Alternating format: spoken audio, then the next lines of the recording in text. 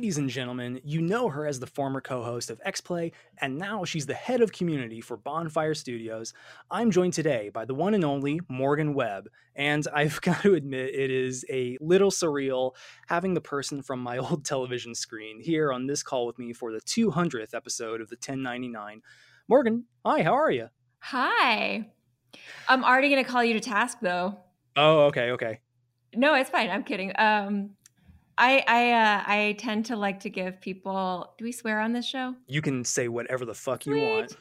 I am sassy and I always give people shit, so I probably should have predicated my started with that. No, but Please. so we actually don't have titles at Bonfire. Okay, I We are wondered a about that because I title-free was like, organization. I noticed like on the about page and all that there was like community, but it didn't like say what the fuck like what of community, Yep. and it's been a little more. That's cool. That's interesting, and Yeah. I am super excited to learn more about Bonfire because you've got yourself and Mr. Rob Pardo of Blizzard, StarCraft, and WoW and Warcraft fame. And before we dive into things, you went to UC Berkeley, I discovered while doing some YouTube rabbit hole jumping. I did. I went to Berkeley.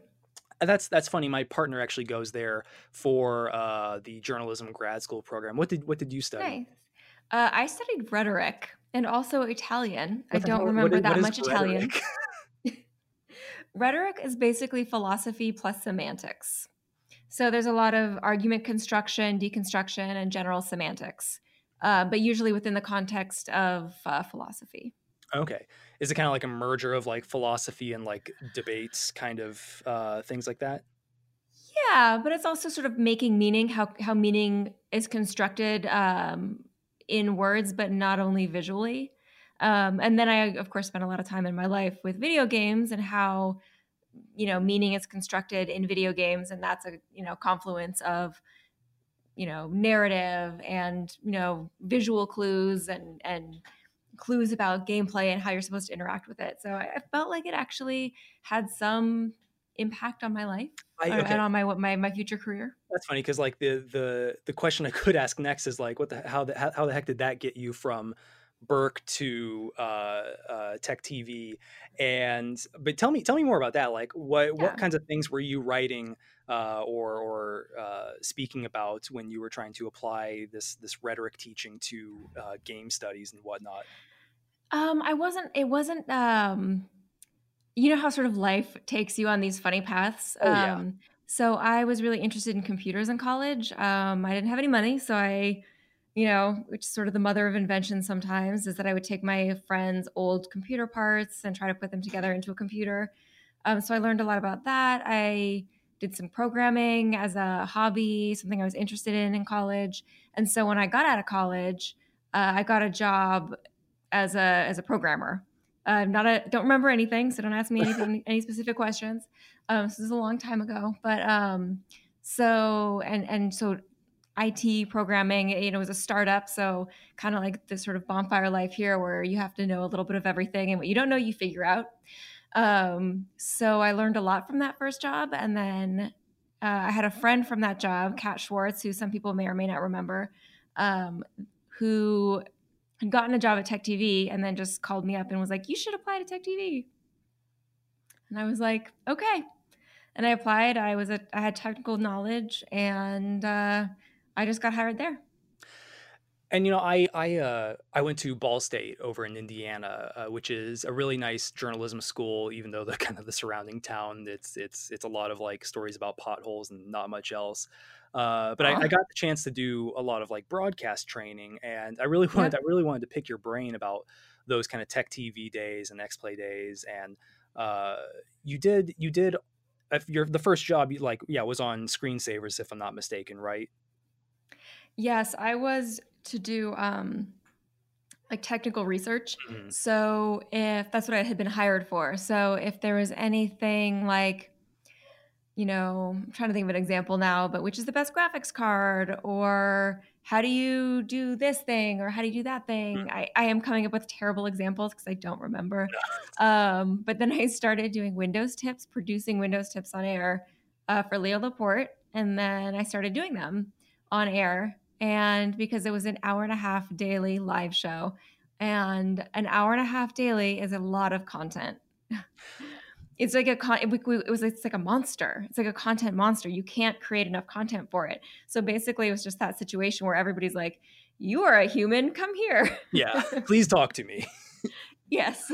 I know that feeling when you're at the scene of a story and you're like, I don't care who you are, just please talk to me. Yeah. Yeah, I when I so I was mostly like written journalism in my Uh-huh. studies, but I also like had to do a lot of broadcast track training as well. They wanted us to have the whole picture, and I liked it, and I kind of liked the theater of it all. Part of that is having lived with theater kids too for like 3 years, but uh, how do you even begin to do that in a broadcast setting? Like, yeah, it must be.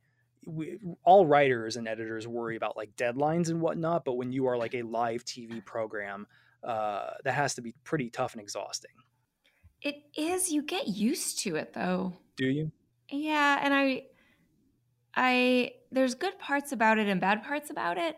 But it's all I had known, and that's all I had known for a long time. I mean, the bad parts about it is that you um I mean, the bad parts about it is like you go on. I mean, the show starts at 4:30, period. So you get a lot of these things where it's like, "Oh my god, your grandma died. I'm so sorry. So cool. You have 5 minutes? Is 5 minutes gonna be enough? Is that Let's gonna wipe be away fine?" those tears. Let's put some makeup on Yeah, no, this. I mean, it really is. But on the other hand, like, I'm good at a deadline. Yeah. So I didn't miss doing the live shows. That it's a grind. It's exhausting and it's a grind. And it's funny, I was tweeting out about the show, like, "Hey, folks, if you've got question for Miss Morgan, let us know." And your old friend, Mr. Adam Sessler, Yep. asked, "Yeah, what happened to that funny-looking bald guy that stood to your right?" What are before we jump into like Bonfire Studio stuff? I'm really curious. What are some of the fondest memories you kind of taken away from your X Play and Tech TV days, and what are the things that like maybe stick with you even to this day? It was a really special group of people, and I mean, that's like I had been doing freelancing when I was like after X Play, and what I missed most and what I have again at Bonfire is this sort of this really amazing team of people that I love. And, I'm still on a Slack channel with all my old X Play friends and Aw. Facebook groups, and we all keep up with each other. And it's a really special group of people. You get close to people when we never had enough money. Um, we were always making it work. And, you get really bonded with people when you're in those scrappy, crazy situations where, you have to shoot a show in Japan, but you could only afford to go for 2 days. Mhm. So, you land, work for 48 hours, and go home. So it was, I loved it. And I know a lot of people are nostalgic for it. It was time, and everybody's moved on and is doing really amazing things. So Yeah. I love seeing where everybody has transitioned to. I got the honor of meeting Adam at GDC super briefly in the press room, and shock of shocks, he was like, "I know who the hell you are." I was like, "What?" Oh, Uh, but seeing him and you kind of jump into the game dev side of things has been really fascinating. Uh, the thing that gets me, uh, and because I went to school for at least undergrad for journalism and journalism studies, of course my favorite part of going to grandma's was of course she cooked really good, she loved you, she was super cuddly and everything, but she had the cable package that had G4. sweet. And so Gotta like, love grandma for yeah, that. the X-Play and OG Ninja Warrior, not this American Ninja Warrior, but uh I do you know they think? totally stole that from us. It was really annoying. Yeah, no, I is it was it a different network? Did they take the Ninja Warrior name? Oh my goodness. Oh no, I'm joking. We're all part of the sort of the same family. I think everybody always wants us to have all these hard feelings and resentments, and we don't No, really, no. which is hilarious. It's like you're supposed to hate this other outlet. I'm like, no, we're all friends. We all did the same thing. We all hung out. But no, so yeah, Ninja Warrior had been found by one of our producers, and it was this whole project that G4 did, and then it ended up on NBC. Mhm. And we were like, they stole that from us. Well, But, do you think anything even like close to X Play could exist on TV today? We're in like another step in the evolution of media with, of course, the advent of streaming beginning to take over everything. Could some they like IGN had a couple of programs run on, I think, Disney XD, but do you think there's room for that long term? Yeah, I don't know. I mean, a lot of the problem we had, and this is not the only problem, but a problem that we had was that we were in that transitional time Mm, when we were moving to this DVR model, but our viewers were the early adopters of that. So we got kind of hit by this thing that nobody watched our commercials.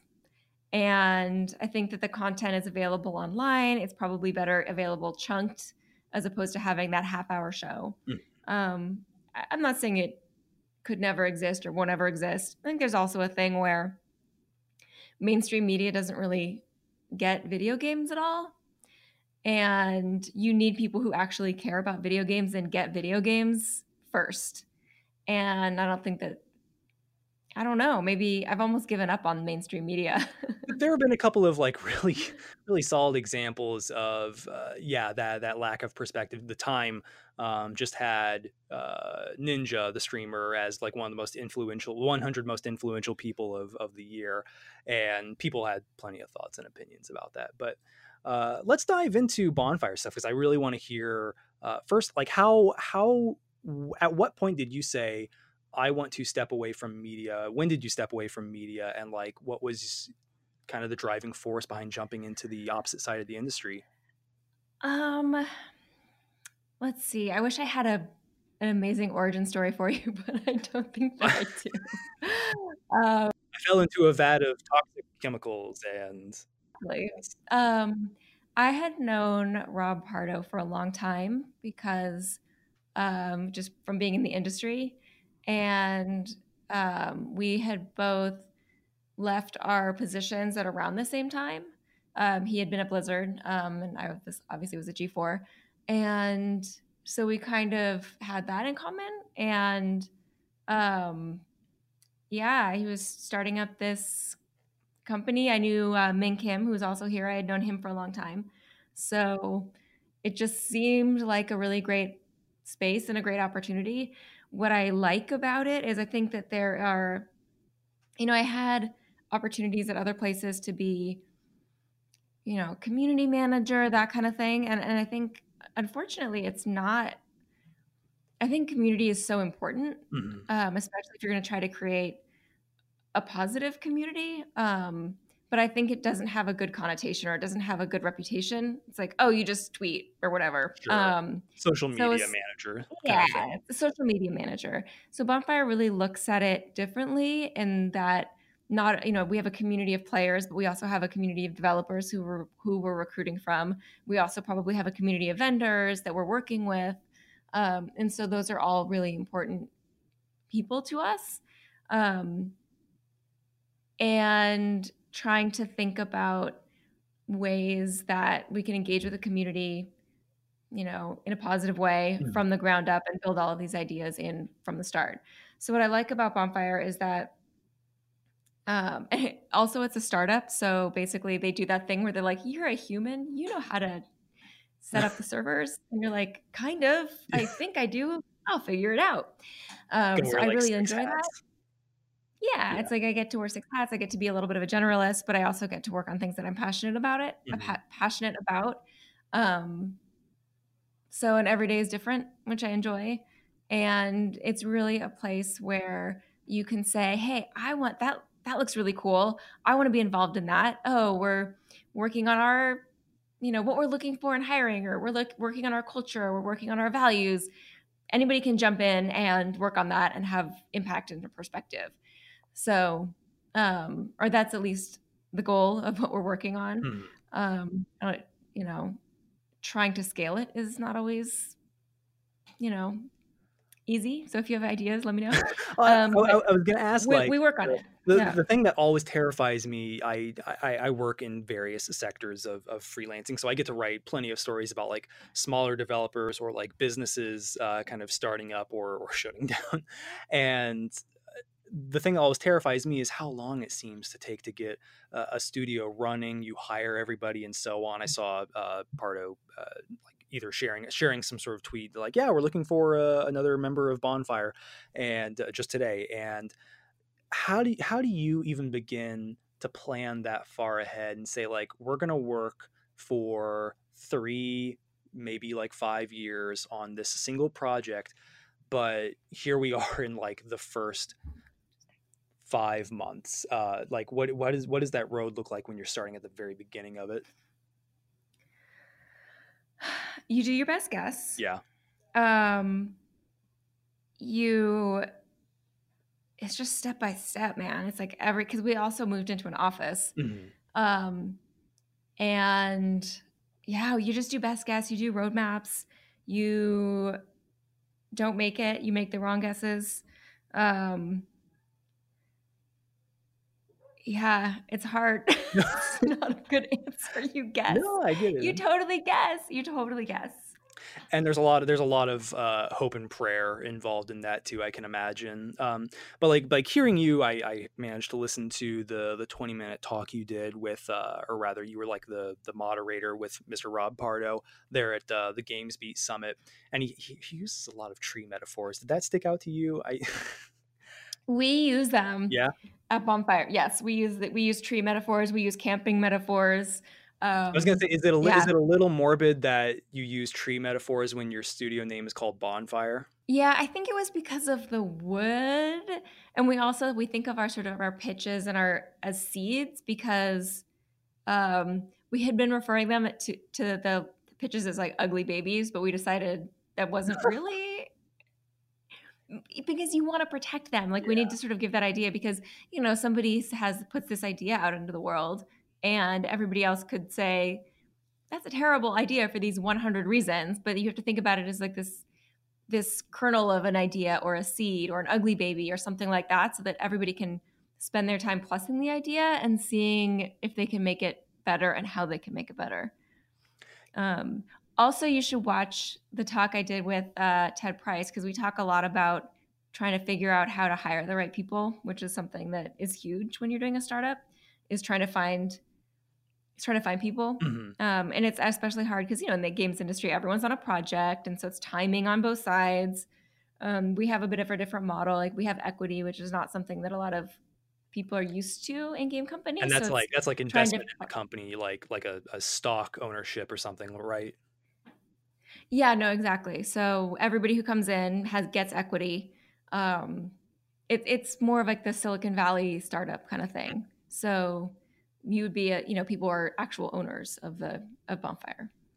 And I did see you in the talk that I listened to. I think you and Pardo had talked about some of those cultural values at the Hmm. company, and yeah. So I mean, the games industry is no stranger to any amount of controversy and bad apples and also systemic problems in studios, plenty of them. So what do you look out for when you're like looking to bring someone into kind of your family, especially at a studio that may not be like 100 people big?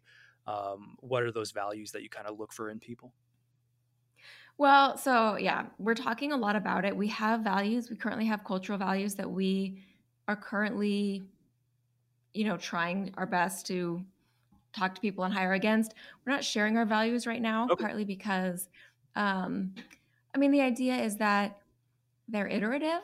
Hmm. We don't want to be everything at Bonfire is iterative. If somebody comes in with a better idea or a better way to phrase it, we want to be open to that and make sure that everybody has a chance to participate. But the truth is, culture you know, isn't values painted on a wall. Culture is how you live, and culture is who we are and the people that are in the room. So, we talk a lot about leading by example. It has to come from the top. Like we have, you know, open PTO or open time off. But if nobody, nobody at the company take time off, then, you have to lead by example. You have to take the vacation Sure. because then it gives everybody else the permission to take the vacation. You have to call out the bad behavior because it gives everybody else permission to call out the bad behavior. So, we kind of have a bit of a not tough interview process, but it's a little bit long and we ask a lot of questions and we have a lot of conversations and touch points. And you just do your best. And that's all that we can do. And then when somebody comes in, we try to make sure to watch out for each other and watch out for them. And, we're not always going to get it right, but we're going to give it a shot. Yeah. You raised the interesting point about leading by example, and just this past couple months, we've had what feels like several stories about companies where perhaps there is a policy of paid time off or vacation time or any sort of benefits, but either the full timers or like the contractors feel like they can't use them because there's a social pressure to like stick it out for the night or stick it out for the weekend, and like if you quote unquote abandon your team, you're letting everybody down. You've been fortunate enough to kind of crisscross paths with, I imagine, thousands and thousands of developers. What were some of the did you ever have those kinds of conversations where someone like was able to illustrate to you like the hardships that a like poorly managed team goes through? I mean, I come from journalism, so I don't want to speak for other people. Journalism is, game journalism is rough. I mean, you can probably also speak to that. Yeah. Like in journalism, I mean, we probably didn't pay enough for our freelancer articles. I don't know what the going rate is now, but for our freelance game reviewers, it was a hard business. And I don't know, it's probably changed a lot. I hope it's changed a lot since back in the day. I know Open PTO has potential issues. We talk about it a lot. And I think that's sort of the best thing that you can do is lead by example and talk about it a lot. But it has issues. Like the way we're thinking about it is that, so we do like a summer and a winter shutdown. So, I mean, we don't like lock the office. You could come in if you want to. It's like a church lock-in, yeah. Yeah. But I mean, and for example, I actually personally worked on the last one because it really didn't fit my personal vacation schedule. And I was really excited to get like these three projects that I really wanted to get done when nobody else was bothering me. And that was my choice. But nobody else chose to do that. It was just me. Oh no. So it's just, I think you have to lead by example and you have to talk about it. Yeah. Tell me. I mean, that's the key that we've taken away, is that as long as we're talking about it, we're winning. Mm-hmm. I know that there have been examples. I forget what the company is now. I think it might have been Epic or NetherRealm, and you see this at numerous companies, major ones and small ones, where they seem to discourage the talking about those kinds of issues, and that can really put a hamper on studio employees and make them less productive and happy with their career. But tell me a little bit about. Yeah, I mean, the truth is, like, we're competing for talent. Sure. And you've got to attract it. People have options. So yeah. So you mentioned that Bonfire doesn't have job titles, and I know there are a couple of companies that do that. Seems like I know Valve has kind of a structureless structure, but what does it mean to kind of not have job titles as a studio like Bonfire, and what does that mean for the way you perform your work? Okay, so I mean, it's not a perfect system, and again, everything at Bonfire is iterative, so I can't. Mm-hmm.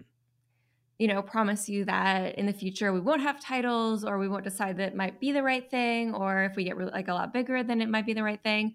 But currently it's that, I can work on things that aren't technically in my job description, and since we're small, that's essential for Mm. us.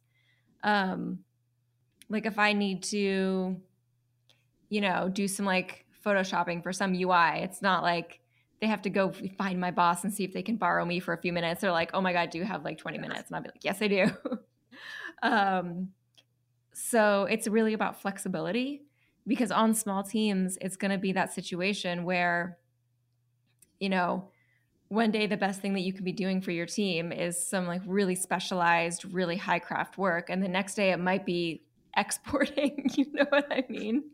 It might be like not, and hopefully it's not that, but like, we all need to have that mindset of where it's all hands on deck. We're all working. We're all pushing towards this similar goal. We're all pushing towards the same goal, and whatever we need to do to make that happen, even if it's not in our job description, is what we need to do.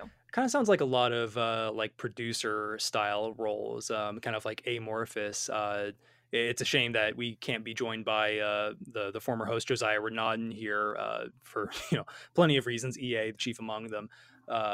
He his initial job with Tangentleman, aka Tangent Studios, was essentially a producer, and it did seem like he was kind of just this man who was meant to like, hey, do you have 20 minutes to like tackle this very specific problem? He couldn't like code or program to save his life, but if it's something that like, for the betterment of like the team as a whole, he was usually the one who, kind of was eager to tackle it, right?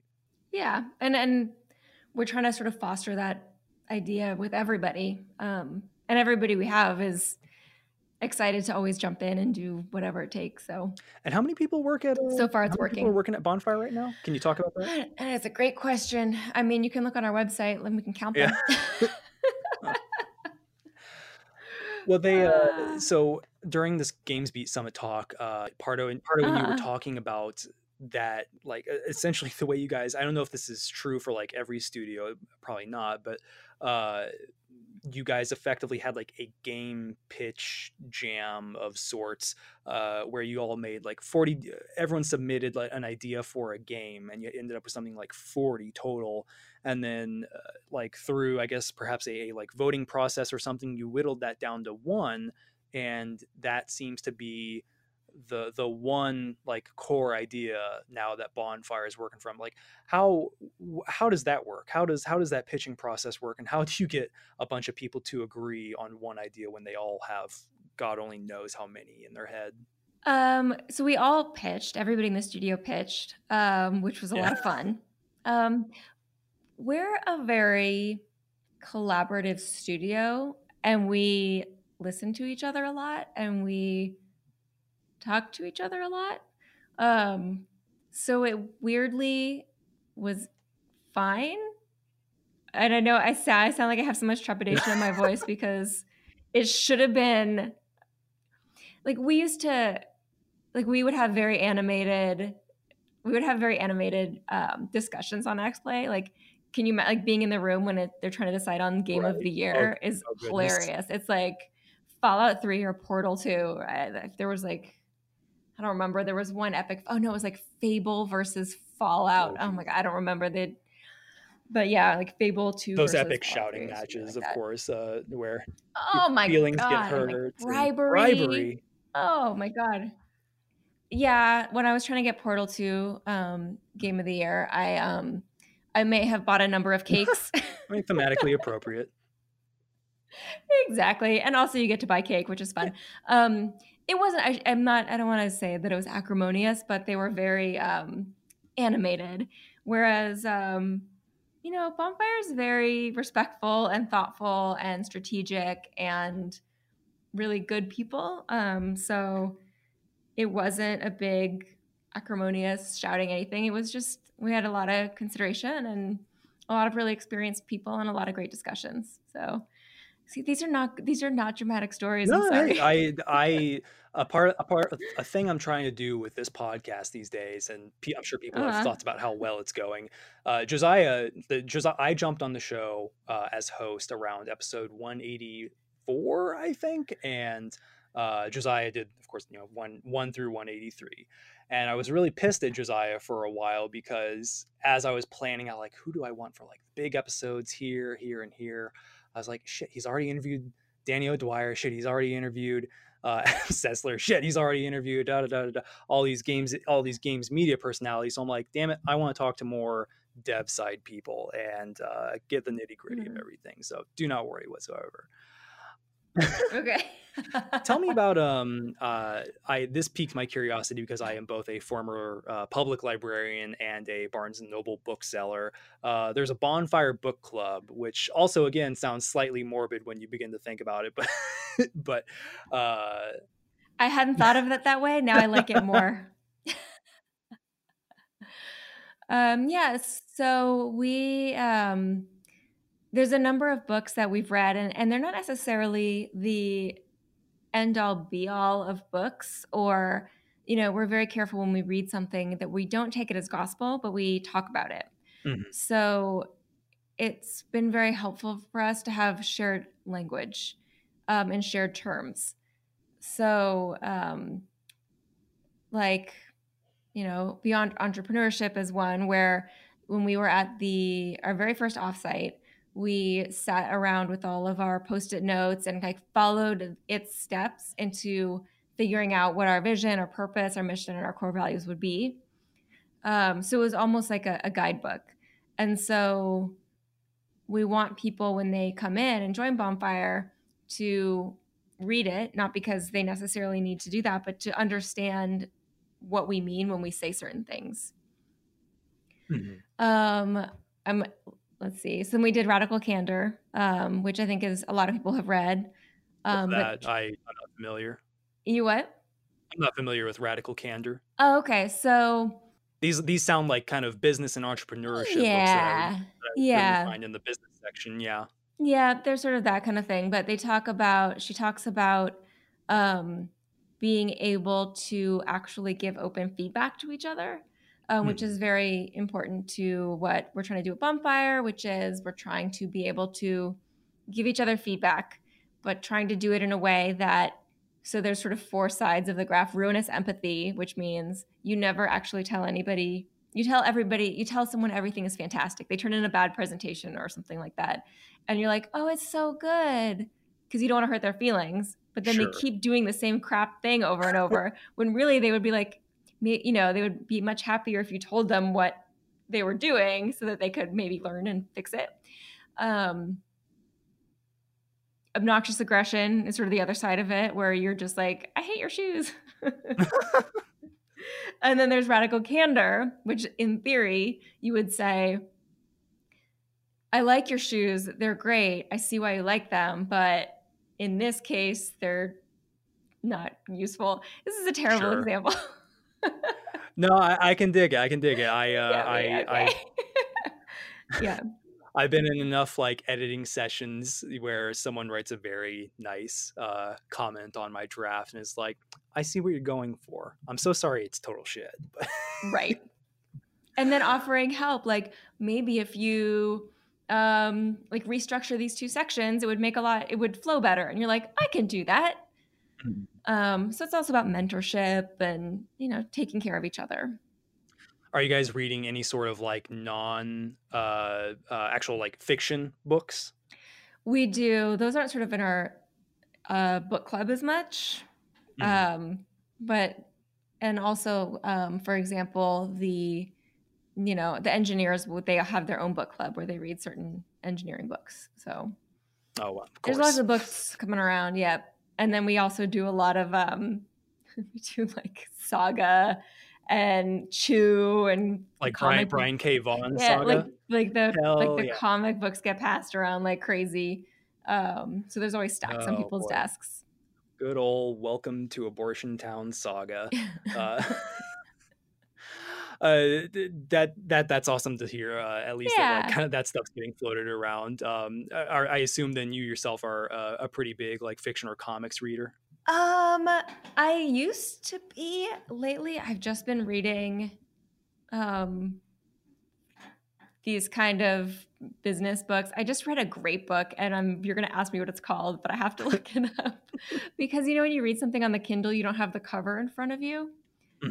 So you don't necessarily remember what it's called. So I'm getting it right now, so we can circle back to the book I As a just former read. Barnes and Noble person, I'm not allowed to say the word Kindle, only Nook. You know, yeah. Yeah, same idea. Let's see. It was fascinating though. You might enjoy it, but I'll get it for you. I've been on a nonfiction bent myself for the Yeah. last maybe like year or so. Just the strangely enough, like I gave this to my partner, a book called Good and Mad, and I'm blanking on the author's name, but it was basically about like systemic sexism against women, and also how that translates into the workplace, and how that has like manifested over the various centuries as in the form of very pissed women, and what that anger uh, has instigated, change wise. Yeah, so I found it. It's called This Is Why We Can't Have Nice Things: Mapping the Relationship Between Online Trolling and Mainstream Culture. It was Oh fascinating, by wow, Whitney Phillips. cool. And she talks about the birth of memes, and it was fascinating. And I was also there for a lot of it because I think I'm I was older gonna than a lot of say, people are. So I was like, yeah, 4chan, yeah, yeah, But it oh was yeah, just so great to have it all sort of contextualized and this history of it. Fascinating. It was absolutely fascinating. I highly recommend it.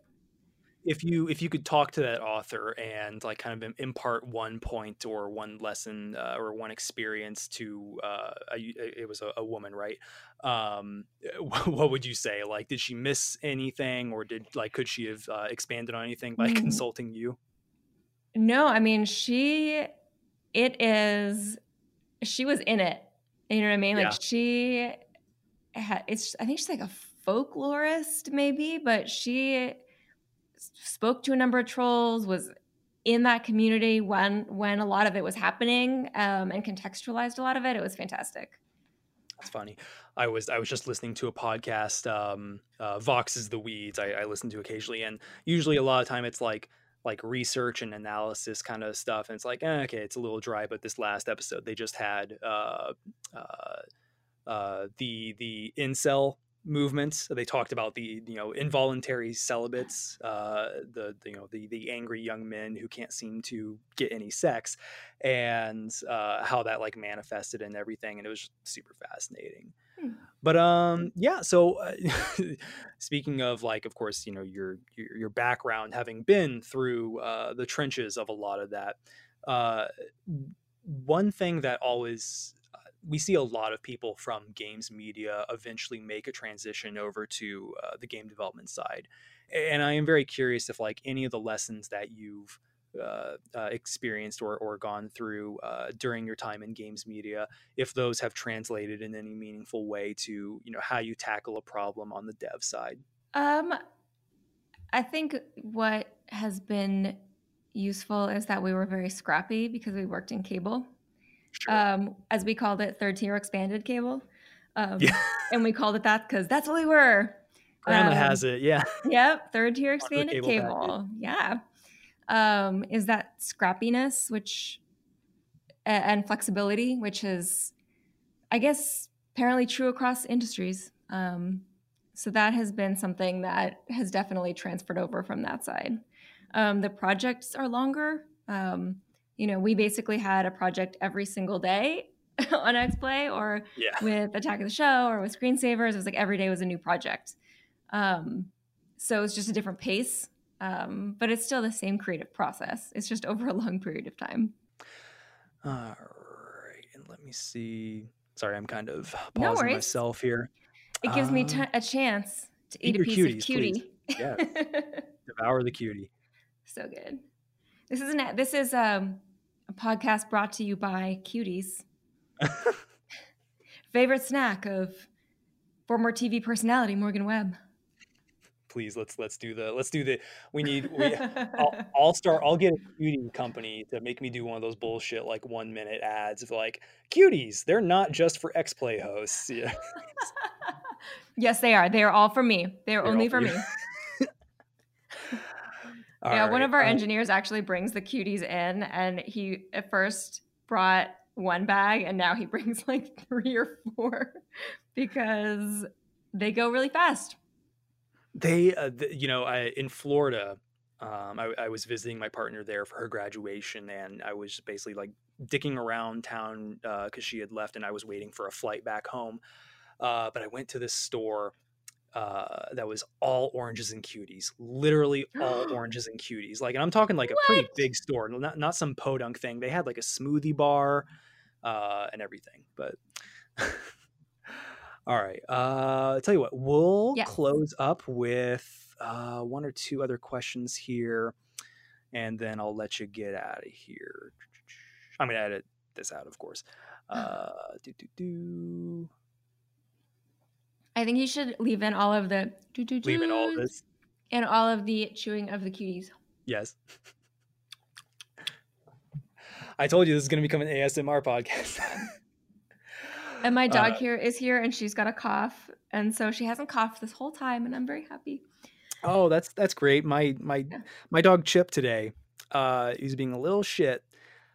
He was already given dinner, and then I come downstairs tired, not really thinking too straight, and he looks at his bowl and be like, "Oh, it's a little after 5 o'clock. Of course it's dinner time, human." And so I feed him both his dry and his wet food, and he wolfs that shit down.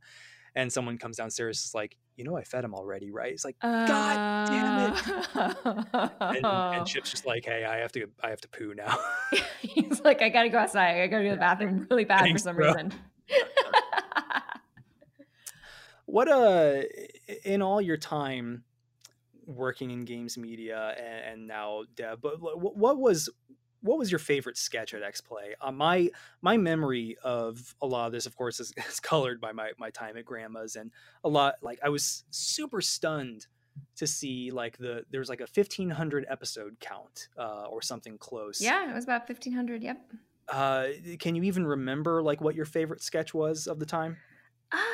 Yeah, I mean, I would say that I loved them all, but I didn't. Some of them are terrible. I mean, when you have that much content to produce, you're gonna have some duds, but you're also, I felt at least we had, our sketches were consistently funny. One of our producers, so at X Play, it wasn't really, if you were a producer, you also wrote your segments and directed your segments and did all the creative on your segments. It was, it wasn't this separation where producers and, creatives were separate. But Leffler, his name was Leffler and still is Leffler. He was hilarious. And so he would do these crazy over the top segments and special episodes. The X Play musical episode was great. I watched it recently. Oh, that's right. As I kind of found all my DVDs and I was ripping them, my old DVDs. That was one of my favorites. I loved the Skyrim segment we did. I love the Save Carmine segment we did. There were just a lot of fun things, and it's probably because I see myself and my friends in them and remember how much fun we had making them. So that's probably influencing my memory of them or my perception of them. But those are some of my favorites. And what I always feel like asking these questions like make people feel terribly dated and old, but there's no way of getting around. Like, how do you feel like games media has evolved? Of course, we've gone through various shifts. There was the day where X Play could be a viable thing on, or at least a semi-viable thing on a television channel, and then not viable enough. Not enough, I suppose. But then the internet boom, and we had like a big, quote unquote pivot to video on the internet, and that's kind of not really fallen by the wayside, but certainly taken some hits too. What do you think about when you look at the way kind of the big games media outlets of today kind of operate? I mean, I remember when IGN was all these weird procedurally generated pages. I don't miss those days. It was so weird. You probably don't remember that time. It was this weird moment in history where everything was procedurally generated, and you're like, "This is not a web page. This is was that like some internet 1.0 shit?" Yeah, it was a long time ago. Yeah. But so yeah, I don't know. I mean, I still follow journalism. I see a lot of the same stories, but not in a bad way. Reviews, developer interviews, that kind of thing. I suppose I've already then kind of asked that question of like you came from this like really big broadcast background, and uh I suppose we see uh in a way we've almost kind of come back around to X-Play was built on the strength of like the people who hosted it, right? Yourself and Adam And the Sessler producers. and the producers, I imagine. Yeah. Well, that's an interesting kind of point to make too. These days, of course, YouTubers, unless they themselves are like a large operation, they won't have a producer. It's them kind of leading their own business for the most part. Um, what is seeing that kind of difference these days? Do you feel like those kinds of video creators are missing out by not having a producer, or like what sticks out to you on that front? I mean, I have so much respect for the people who do streaming all day, every day. I think people, and probably even young people, when they look at it, they're like, I'm going to be a YouTuber, I'm going to be Mm, a Twitch streamer. It's hard work yeah. and it is exhausting to be on all that time.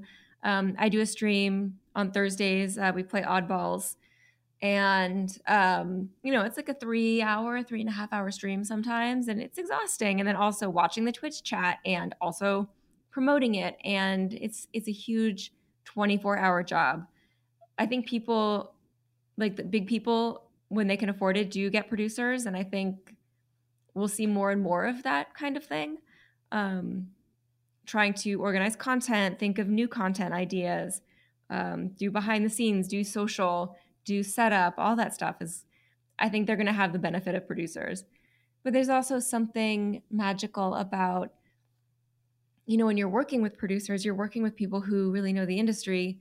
There's something magical about you create something better than you could have created alone. Hmm. And I do see that with Twitch streamers. They stream together. The stream that I do is with, a bunch of other people. And, you just do create that better content if you're with other people versus in a vacuum. I So did. I think that that'll kind of change and evolve as time goes on, and it'll get more collaborative, Mhm. not less. I did see. Yeah, I was looking at those kind of oddball role plays. And do you yourself have kind of like creative director? I mean, you may not be like the creative director, but like, do you have a creative input on a show like that, other than like playing your character and kind of playing along? So on this show, Jesse Cox is our GM, and so he has created this whole adventure in this whole crazy world with these crazy sets of rules, and then we just run through it. Mhm. So it's actually really easy because I just sit down and I'm like, "How are you going to entertain me today?" Are you one of But those? Are you one of those role players who's like, how can I fuck with you today?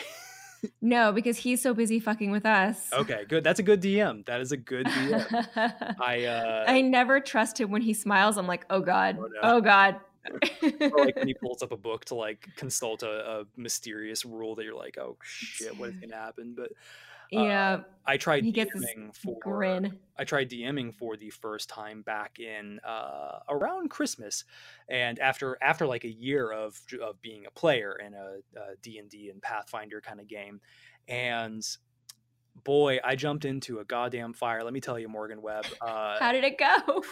So my first time DMing ever, D&D 5 5th edition. Guess how many people I had at my table, like who were all like, I want to be a character, I want to be a character, I want to be a character. Oh my God, like 8? I had like 9. Yes, and it started with 8. And I was like, okay, shit, all right, fine. My partner was there. Some of my best buddies were there. One of my friends' dad was there. And like, I was like, all these people have played role play. It's going to be fine. But then I didn't take into account my one shot was effectively Willy Wonka meets like Duff Beer from The Simpsons. And so it's basically like, instead of a candy factory, more like a massive, humongous brewery. And actually, it was more like Willy Wonka meets kind of the Slurms McKinsey Futurama, like actually he's a bad guy kind of shtick. Mhm. And so my idea was, hey everybody, we're gonna have a like how drunk are you mechanic. And then everyone was like, oh, why don't we just do that in real life? So everyone started drinking, and of course just hell breaks loose. And then then, Morgan Webb, our friend comes in the house. We did not expect him. He had gone off to military stuff for, we thought, months and months. And he got, let free for like the holiday and got there like a few days earlier than we thought he was going to come. And we're like, "Hey, man, how you doing? How you doing?" And he was our previous DM, and we had put him through the damn ringer with Mhm. our shenanigans. And so he brings out like a huge like flagon, and like, "Hi, Joe, I'm going to fuck with you today." Oh uh, god. and let's just say the night ended with Nerf guns. That's all I'll say. But yeah, no, And is that the last time you did that? that's the last time I've had the opportunity. I've been too busy to do it, and I've been meaning to. But I'm making a move to LA, so I have to around the end of this month. Actually, I'm moving from Chicago to the LA area, so I'm trying to cram that in. I tell you what, we'll wrap up with in the game world. I hope and presume that you still play video games, of course. What are you I what are do. you what are you playing right now, and like what's really stuck with you? What speaks to you now that you're on like the dev side of things too? Honestly, it's the same stuff that spoke to me before. I Yeah. mean, I'm a certain type of gamer. I enjoy a first person shooter. Mhm. I definitely enjoy some chicken dinner. So Okay, I was gonna ask I will always, where on that Battlefield Royale table do you fall? So it's PUBG. I like PUBG and I like Apex, even though I'm just not great at Hey, Apex, I'm but not it's great at it fine, too. right? It's yeah, but that's fine. I'll get better. I also, I will always. I'm just not. Fortnite has just never. I mean, I've played it. I played enough. It just hasn't been that thing that's caught my heart. Um, I enjoy. I've always enjoy Doom. It's like my relaxation game because you really have to concentrate on it. Mhm. Um, what else? I've been playing some Dead Cells recently. I played it a little bit and then I just can't get it out of my head and it's really annoying. Um, yeah, and then I always play like Factorio and stuff like that when I need a little bit of that rote stuff. I like RTSs a lot, but I haven't been playing them lately. Okay, that's interesting that you play stuff like Factorio. I've my big thing this last year has been CRPGs, like the isometric stuff, like Divinity: Original Hmm. Sin. That's my first like big CRPG. I tried getting into Tyranny and Pillars of Eternity, but Divinity was the one that did it for me.